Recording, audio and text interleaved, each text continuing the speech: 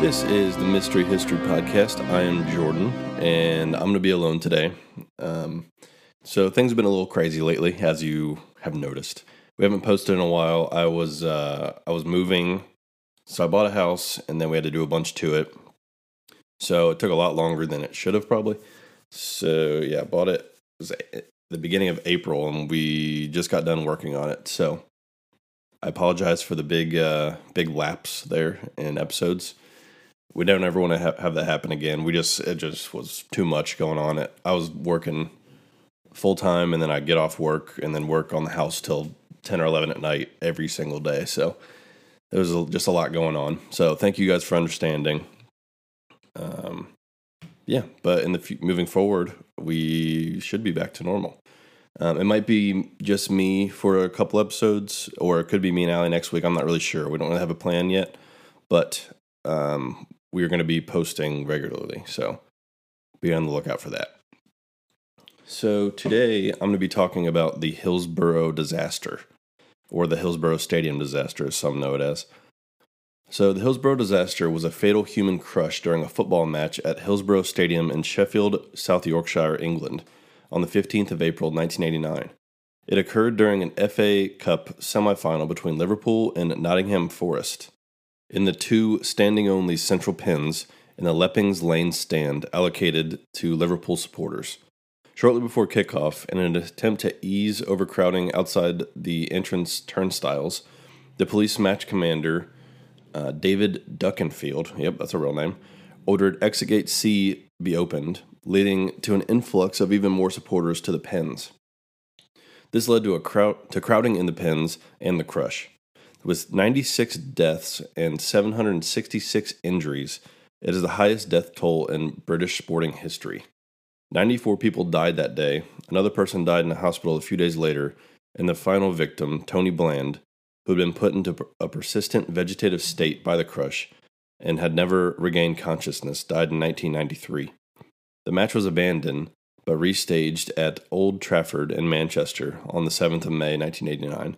With Liverpool winning and going on to win the FA Cup. In the following days and weeks, police fed the press false stories suggesting that hooliganism and drunkenness by Liverpool supporters had caused the disaster. Blaming of Liverpool fans persisted even after the Taylor Report of 1990, which found that the main cause of the failure was the failure of control by South Yorkshire Police. Following the Taylor Report, the Director of Public Prosecutions ruled that there is no evidence to justify prosecution of any individuals or institutions. The disaster also led to a number of safety improvements in the largest English football grounds, notably the elimination of fenced standing terraces in favor of all-seater stadiums in the top two tiers of English football. It's hard to imagine going to a game and just being like in a pen of people, just as close as you can get. I don't know. The fact that was ever a thing is pretty crazy. You just go, it'd be like like the pit of a concert, but you're just standing there for hours watching a football game. That sounds awful. The first coroner's inquest into the Hillsborough disaster, completed in 1991, ruled that all deaths were accidental. Families rejected the findings and fought that the case be reopened. In 1997, Lord Justice Stuart Smith concluded that there was no justification for a new inquiry. Private prosecutions brought by the Hillsborough Families Support Group against Duckenfield and his deputy Bernard Murray failed in 2000. In 2009, a Hillsborough independent panel was formed and reviewed the evidence. Reporting in 2012, it confirmed the Taylor's 1990 criticisms and revealed details about the extent of police efforts to shift blame onto the fans, the role of the other emergency services, and the error of the first coroner's inquests. The panel report resulted in previous findings of accidental death being quashed, and the creation of new coroner's inquests. It also produced 2 criminal investigations led by police in 2012, Operation Resolve, to look into the causes of the disaster, and by the Independent Police Complaints Commission. That's a commission, the complaint, just all complaints. To examine actions by the police in the aftermath. The second coroner's inquests were held from April 1st, 2014 to April 26th, 2016. They ruled that the supporters were unlawfully killed due to grossly negligent failures by police and ambulance services to fulfill their duty of care. The inquest also found that the design of the stadium contributed to the crush, that the supporters were not to blame for the dangerous conditions. Public anger over the actions of their force during the second inquest led to a suspension of the SYP Chief Constable David Crompton following the verdict.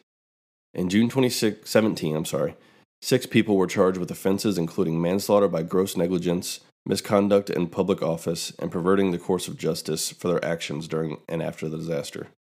The Crown Prosecution Service subsequently dropped all the charges against one of the defendants. Man, could you imagine getting in trouble? Well, I mean, they should have, but just all that time passes, then you get sent to jail. That's crazy.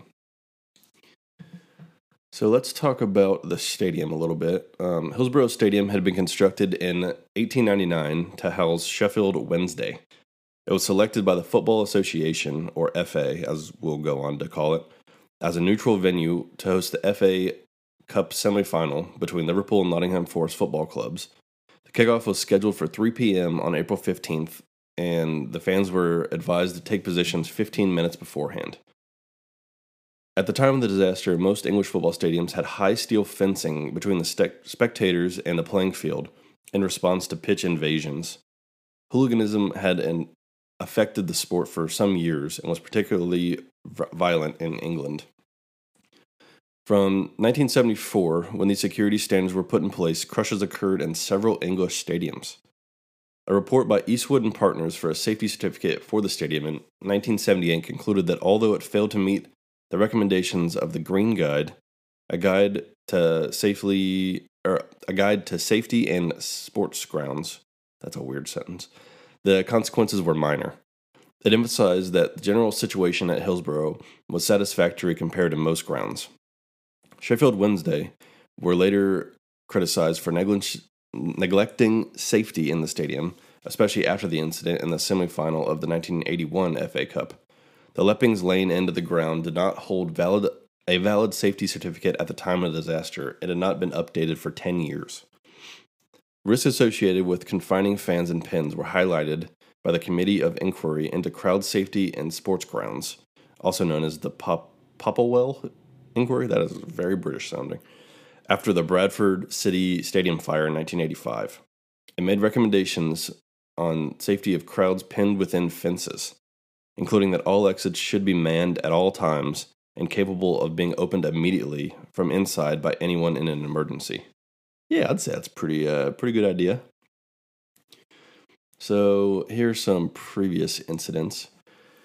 Hillsborough hosted 5 FA Cup semifinals in the 1980s. A crush occurred at Leppings Lane, the Leppings Lane end of the stadium, in 1981, in a semifinal between Tottenham Hotspur and Wolverhampton Wanderers. Man, these are some names right here. After hundreds more spectators were permitted to enter the terrace than safely accommodated, resulting in 38 injuries, including broken arms, legs, and ribs. Can you imagine being crushed so hard your ribs are just popping? Ugh. Fuck. Police believed there had been a real chance of fatalities had swift action not been taken, and recommended that the club reduce its capacity. In a post-match briefing to discuss the incident, Sheffield Wednesday chairman Bert McGee, that sounds like a fake name, just call me Bert McGee, remarked, "Bollocks, no one would have been killed." Well, he's a real understanding guy. The incident, nonetheless, prompted Sheffield Wednesday to alter the layout of Leppings Lane, dividing the terrace into 3 separate pens to restrict sideways movement. This 1981 change and other later changes to the stadium invalidated the stadium's safety certificate. The safety certificate was never renewed, and stated capacity of the stadium was never changed. The terrace was divided into 5 pens when the club was promoted to the First Division in 1984. And a crush barrier near the access tunnel was removed in 1986 to improve the flow of fans entering and exiting the central enclosure. After the crush in 1981, Hillsborough was not chosen to host the FA Cup semifinal for 6 years until 1987. Serious overcrowding was observed at the 1981 quarterfinal between Sheffield Wednesday and Coventry City, and again the semifinal between Coventry City and Leeds United at Hillsborough. Leeds were assigned Leppings Lane End. A Leeds fan described the disorganization and turnstiles and no steward or police direction inside the stadium, resulting in the crowd in one enclosure becoming so compressed they were at times unable to raise and clap his hands. Oh my God. Other accounts told of fans having to be pulled to safety from above. I don't know how people would stand there for that long. I would be so out of there. I just couldn't. Ugh. Like, I'm not that claustrophobic, but holy shit. Could you imagine? Liverpool and Nottingham Forest met in the semi-final at Hillsborough in 1988, and fans reported crushing at the Leppings Lane End. Liverpool lodged a complaint before the match in 1989. One supporter wrote to the Football Association and Minister for Sport. The whole area was packed solid to the point where it was impossible to move, and where I and others around me felt considerable concern for our personal safety. Yeah, I would say so. Holy shit. So, the disaster. Here's a little bit of the beforehand. As is common at domestic matches in England, opposing supporters were segregated.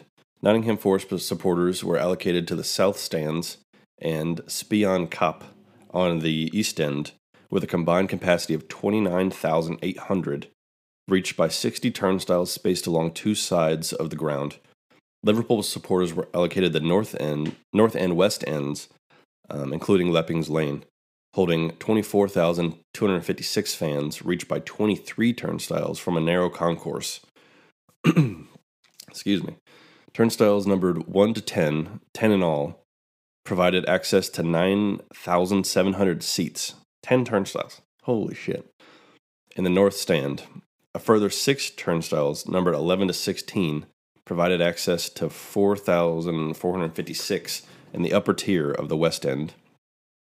And finally, 7 turnstiles, lettered A to G, provided access to 10,100 standing places in the lower tier of the west stand. Although Liverpool had more supporters, Nottingham Forest was allocated the larger area to avoid the approach routes of rival fans crossing. As a result of the stadium layout and segregation policy, turnstiles that normally would have been used to enter the north stand from the east were off limits, and all Liverpool supporters had to converge on a single entrance at Leppings Lane. On match day, radio and television advised fans without tickets not to attend. Rather than establishing crowd safety as the priority, clubs, local authorities, and the police view their roles and responsibilities through the lens of hooliganism. Again, just blaming the victims. Pretty shitty. So here is a bit of a timeline. Hang on, I need a drink of coffee before we get into all this madness. Okay. So, 3 chartered trains transported Liverpool supporters to Sheffield for a match fixture in 1988, but only one such train ran in 1989. The 350 passengers arrived at the ground around 2:20 p.m. Many supporters wished to enjoy the day and were in no hurry to enter the stadium too early.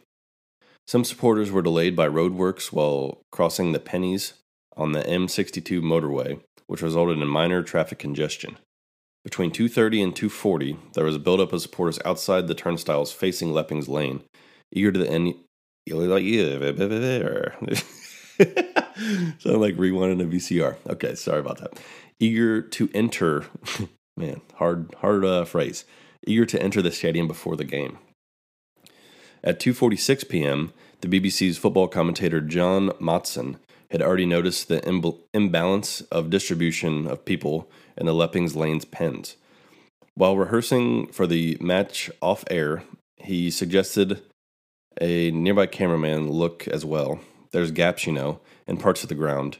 Well, if you look at the Liverpool end, they're right to the right of the goal. There's hardly anybody on those steps. That's it. Look down there, he said. Outside the stadium, a bottleneck developed with more fans arriving than could have safely been filtered through the turnstiles before 3 p.m. People presenting tickets at wrong turnstiles and those had been refused entry could not leave because of the crowd behind them, but remained as an obstruction. Holy shit, there's so many people you can't even turn around and walk out. Excuse me. Fans outside could hear cheering as the teams came on the pitch with 10 minutes before the match started, and as the match kicked off but could not gain entrance.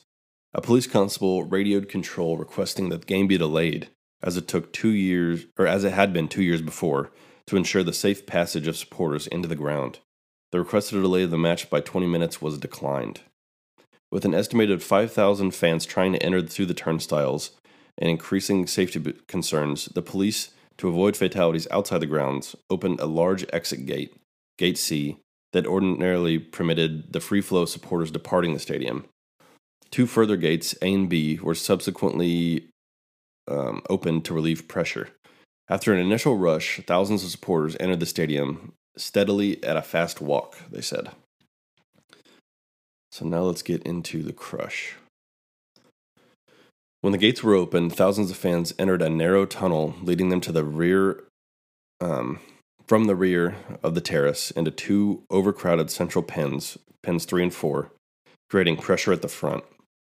Hundreds of people were pressed against one another and the fencing by the weight of the crowd behind them. People entering were unaware of the problems at the fence. Police or stewards usually stood at the entrance of the tunnel, and when the central pens reached capacity, directed fans to the side pens, but on this occasion, for reasons not fully explained, they did not. The match between Liverpool and Nottingham Forest began as scheduled at 3 p.m., and fans were still streaming into pens 3 and 4 from the rear entrance as the match began. For some time, problems at the front of the Liverpool central goal pens went largely unnoticed, except by those inside them, and a few police at the end of the pitch. Liverpool's goalkeeper, Bruce Grobbelaar, I think is how it's pronounced, reported fans from behind him pleading for him to help as the situation worsened. Holy shit. The police first attempted to stop fans from spilling out of the pens, some believing this to be a pitch invasion. At approximately 3:04, a shot from Liverpool's Peter Beardsley hit the bar, possibly connected to the excitement. A surge in pen 3 caused one of the metal crush barriers to give way.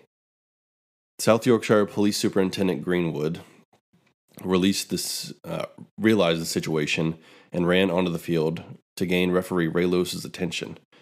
Lewis stopped the match at 3:05, so only 5 minutes into it. Wow. As fans climbed the fence in an effort to escape the crush and went onto the track, by this time a small gate in the fence had been forced to open, and some fans were escaping via this route, as others continued to climb over the fencing. Other fans were pulled to safety by fans in the west stand above the Leppings Lane terrace. The intensity of the crush broke more crush barriers on the terraces. Holes in the perimeter fencing were made by fans desperately attempting to rescue others. The crowd in Leppings Lane stand overspilled onto the pitch, where the many injured and traumatized fans had climbed to safety congregated. Football players from both teams were unsheared to their respective dressing rooms. Unsheared, never heard a phrase like that. And told that there would be a 30-minute postponement. Those still trapped in the pens were packed so tightly that many victims died of compressive asphyxia while standing. Oh my, that's awful. I couldn't even imagine. That would be... Oof, man. Meanwhile, on the pitch, police stewards and members of the St. John Ambulance Service were overwhelmed. Many uninjured fans assist the injured. Several attempted CPR, and others tore down advertising hoardings to use as stretchers. Chief Superintendent John Nisbet of South Yorkshire Police later briefed Michael Shearsby that leaving the rescue to fans was a deliberate strategy, and was quoted as saying, "We let the fans help so that they would not take their frustration out on the police." What the fuck? People were just being good people, and you're saying you let them do that? That's ridiculous. The This is the second time the Yorkshire police haven't looked so good. Sorry if you're from there, but that's kind of an asshole thing to say. Maybe it's just the people in charge, because, man, what a dick. I let those people save those other people. Okay. Good for you, bud. So, the agreed upon protocol for the Shorth, that's not a word for sure. All right, try again. South Yorkshire Metropolitan Ambulance Service, or SYMAS, which doesn't really roll off the tongue, were the ambulances that were to queue at the entrance of the gymnasium, termed the Casualty Reception Point, or CRP. Any individuals within the stadium in need of medical attention were to be delivered by police, paramedics, or civilians to the CRP. The system of ferrying injured from any location within the stadium to the CRP, I don't know why I keep saying S, CRP, required a formal declaration to be made by those in charge for it to take effect. As this declaration was not immediately performed, confusion reigned over those attempting to administer aid on the pitch. This confusion migrated to the first responders waiting in the ambulances at the CRP. A location quickly deteriorated into an ambulance parking lot.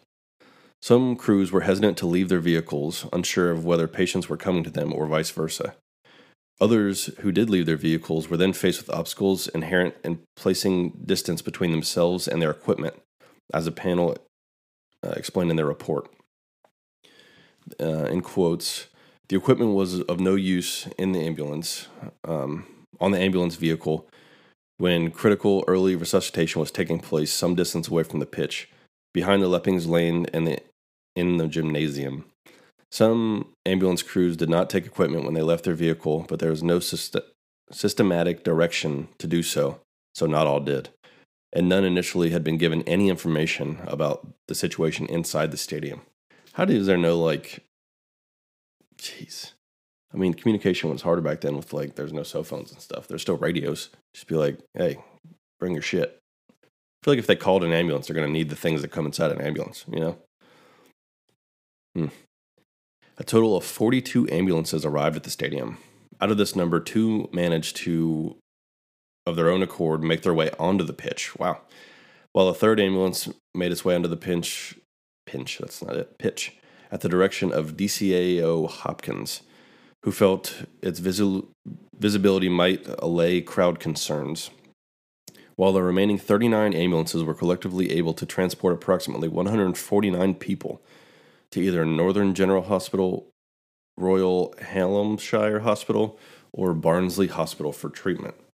The adverse comments of 2 doctors regarding the emergency response appeared in the media.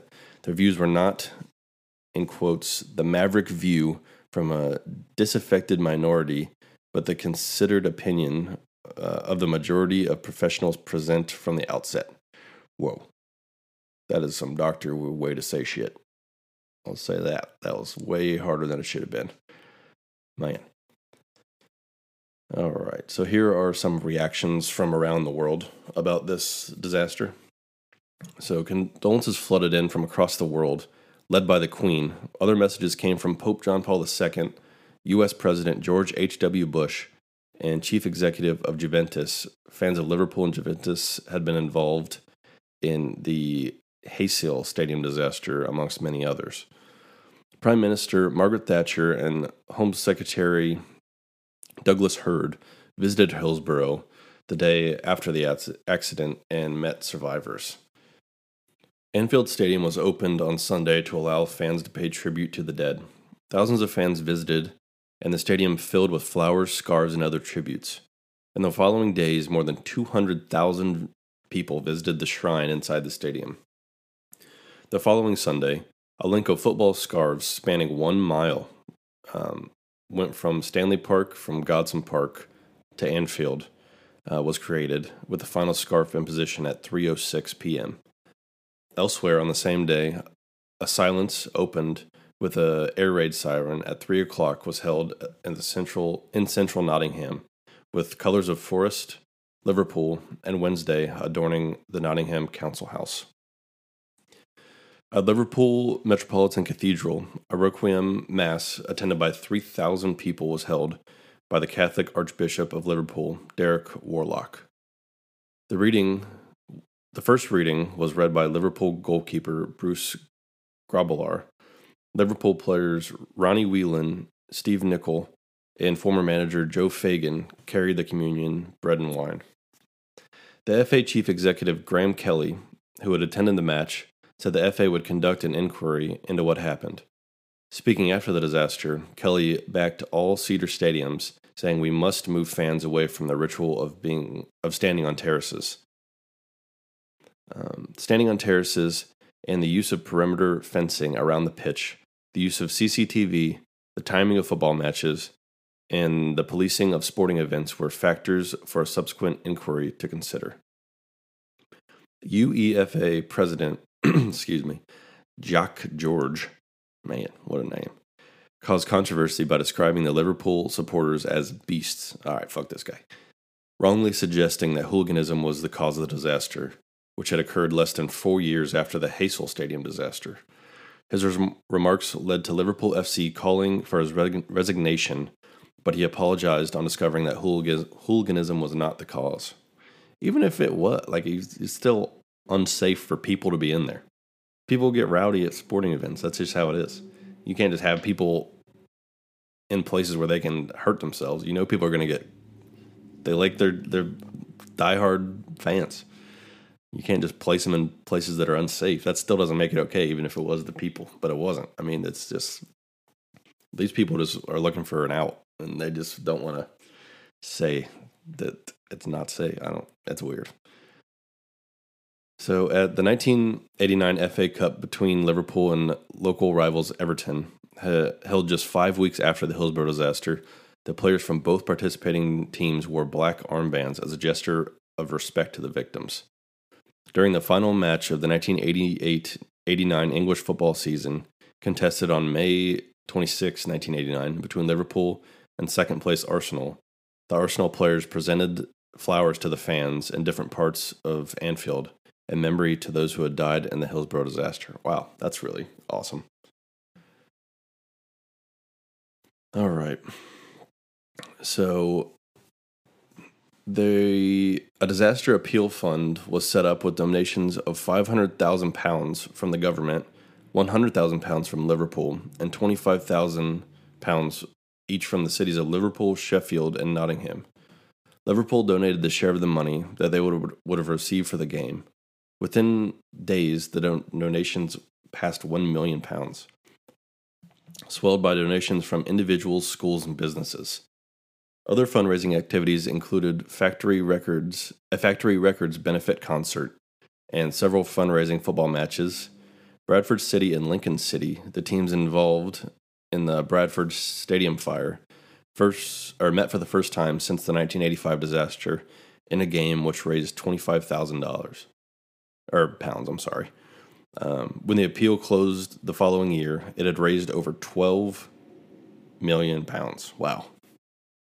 Much of the money went to the victims and relatives of those involved in the disaster and provided funds for college courses to improve the hospital phase of emergency care. In May of 1989, a charity version of the Jerry and Pacemaker song, Ferry Cross the Mersey, was released in aid to those affected. The song featured Liverpool musicians Paul McCartney, Gary Marsden, Holly Johnson, and the Christians, and was produced by Stock Aitken Waterman. It entered the UK singles chart at number 1 on the 20th of May, remaining there for a total of 3 weeks. Although Jerry and the Pacemakers' earlier hit You'll Never Walk Alone had stronger ties to Liverpool FC, it was not used because it had recently been recorded for the Bradford City Stadium fire appeal. By the disaster's 10th anniversary in 1999, at least 3 people who had survived were known to have committed suicide. Another survivor had spent 8 years in a psychiatric care facility. There were cases of alcoholism, drug abuse, and collapsed marriages involving people who had witnessed the events. The lingering effects of the disaster were seen as a cause or contributory factor in all of these. A total of 96 people died as a result of their injuries, incurred during the disaster. 94 people, aged from 10 to 67 years old, died on the day, either at the stadium, in the ambulances, or shortly thereafter at the hospital. A total of 766 people were reported to have suffered injuries, among whom 300 were hospitalized. The less seriously injured survivors who did not live in Sheffield area were advised to seek treatment for their injuries at hospitals nearer to their homes. On April 19th, the death toll reached 95 when 14-year-old Lee Nicol died in a hospital after his life support machine was switched off. The death toll reached 96 in March of 1993 when artificial feeding and hydration were withdrawn from 22-year-old Tony Bland after nearly 4 years, during which time he had remained in a persistent vegetative state, showing no sign of improvement. Following a legal challenge in the High Court by his family to have his treatment withdrawn, a landmark challenge was conceded in November of 1992.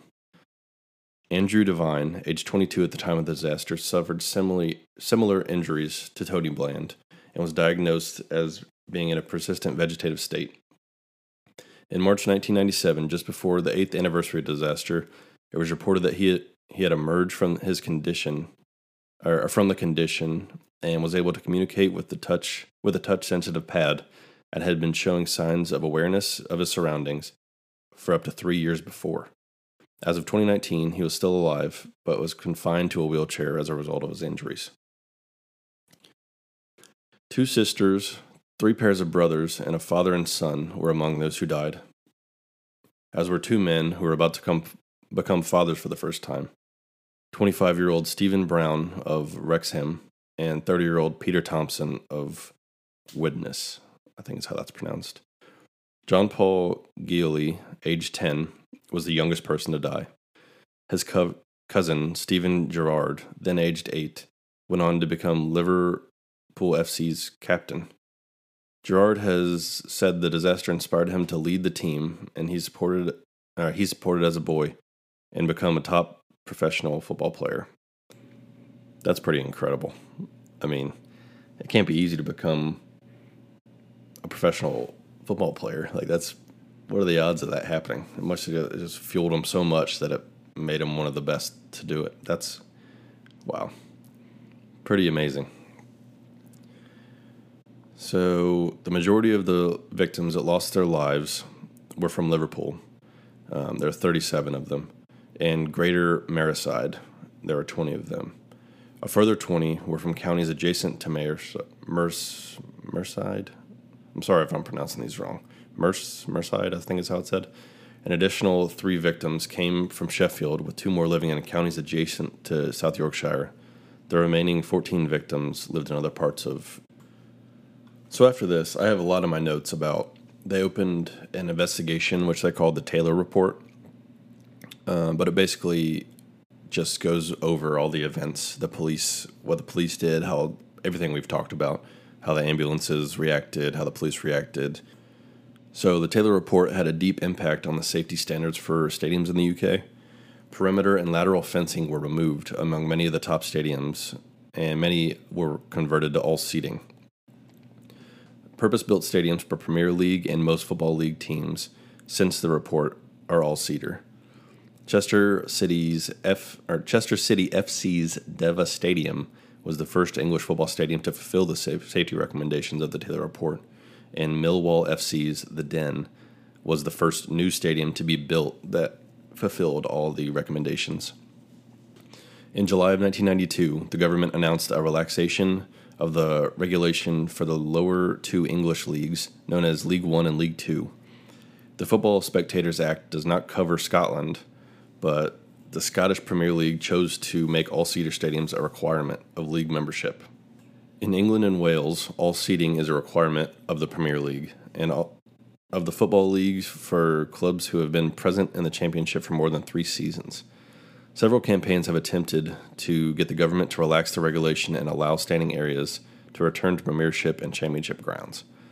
I don't think that shit is necessary. I mean, that's if you're just asking for the history to repeat itself. I mean, there's no cages still, but I mean, if you're having people standing, I don't know. It's just everybody should have a seat.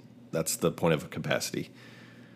Several memorials have been erected in memory of the victims of the Hillsborough disaster. Flames were added to either side of the Liverpool FC crest in memory of the 96 fans who lost their lives at the Hillsborough disaster. The Hillsborough Memorial at Anfield, featuring the names of the 96 who lost their lives in an eternal flame, was located next to the Shankly Gates before it was moved to the front, in front of the redeveloped main stand in 2016. A memorial at Hillsborough Stadium, unveiled on the 10th anniversary of the disaster of April 15, 1999, reads, "In memory of the 96 men, women, and children who tragically died, and the countless people whose lives were changed forever. FA Cup semifinal, Liverpool vs. Nottingham Forest, 15th of April 1989. You'll never walk alone." A memorial stone in the pavement on the ground on the south side of Liverpool's Anglican Cathedral. A memorial garden in Hillsborough Park with a "You'll Never Walk Alone" gateway. A headstone at the junction of Middlewood Road, Leppings Lane, and Wadsley Lane near the ground by the Sheffield Supertram route. A Hillsborough Memorial Rose Garden in Port Sunlight Wirral. A memorial rose garden on Sudley Estate in South Liverpool. A 7-foot-high circular bronze memorial was unveiled in the Old Haymarket district of Liverpool in April of 2013. This memorial, that's not a word. This memorial is inscribed with the words, "Hillsborough disaster, we will remember them," and displays the names of 96 victims who died. An 8-foot-high clock dating from the 1780s was installed at Liverpool Town Hall in April of 2013, with hands indicating 3:06, the time at which the match was abandoned. A memorial plaque dedicated to the 96 at Goodison Park in Liverpool, home of the rivals, Everton FC. The disaster has been acknowledged on the 15th of April every year by the community in Liverpool and football in general. An annual memorial ceremony is held at Anfield and at a church in Liverpool. The 10th and 20th anniversaries were marked by special services to remember the victims. In 2014, the FA decided all FA Cup, Premier League, Football League, and Football Conference matches played between the 11th and 14th of April would kick off 7 minutes later than originally scheduled, with a 6-minute delay and a 1-minute silence of tribute. The 10th anniversary, in 1999, Anfield was packed with a crowd of around 10,000 people 10 years after the disaster. A candle was lit for each of the 96 victims. The clock at the Kop end stood still at 3:06 p.m., the time the referee had blown his whistle in 1989, and a minute's silence was held. After the start signaled by a match referee that day, Ray Lewis, a service led by Right Reverend James Jones, the Bishop of Liverpool, was attended by past and present Liverpool players, including Robbie Fowler, Steve McNamara, and Alan Hansen.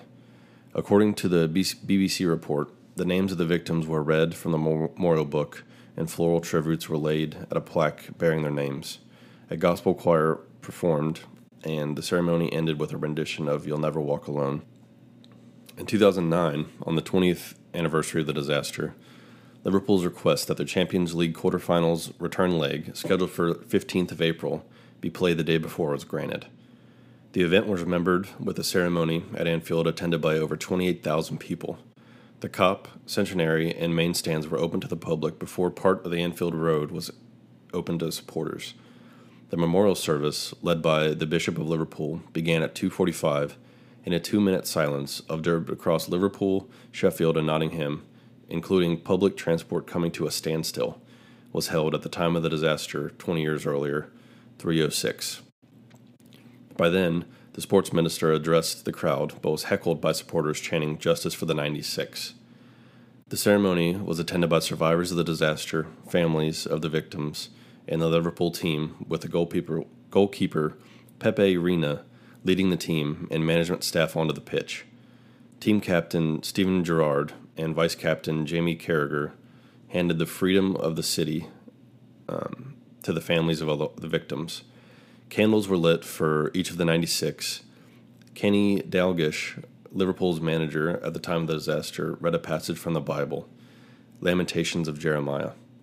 The Liverpool manager, Rafael Benitez, set 96 balloons free. The ceremony ended with 96 rings of church bells across the city and a rendition of You'll Never Walk Alone. So that pretty much marks the end, or the conclusion of the Hillsborough Stadium disaster. This is obviously a terrible event. I couldn't imagine what it must have been like to be there or just to be a bystander.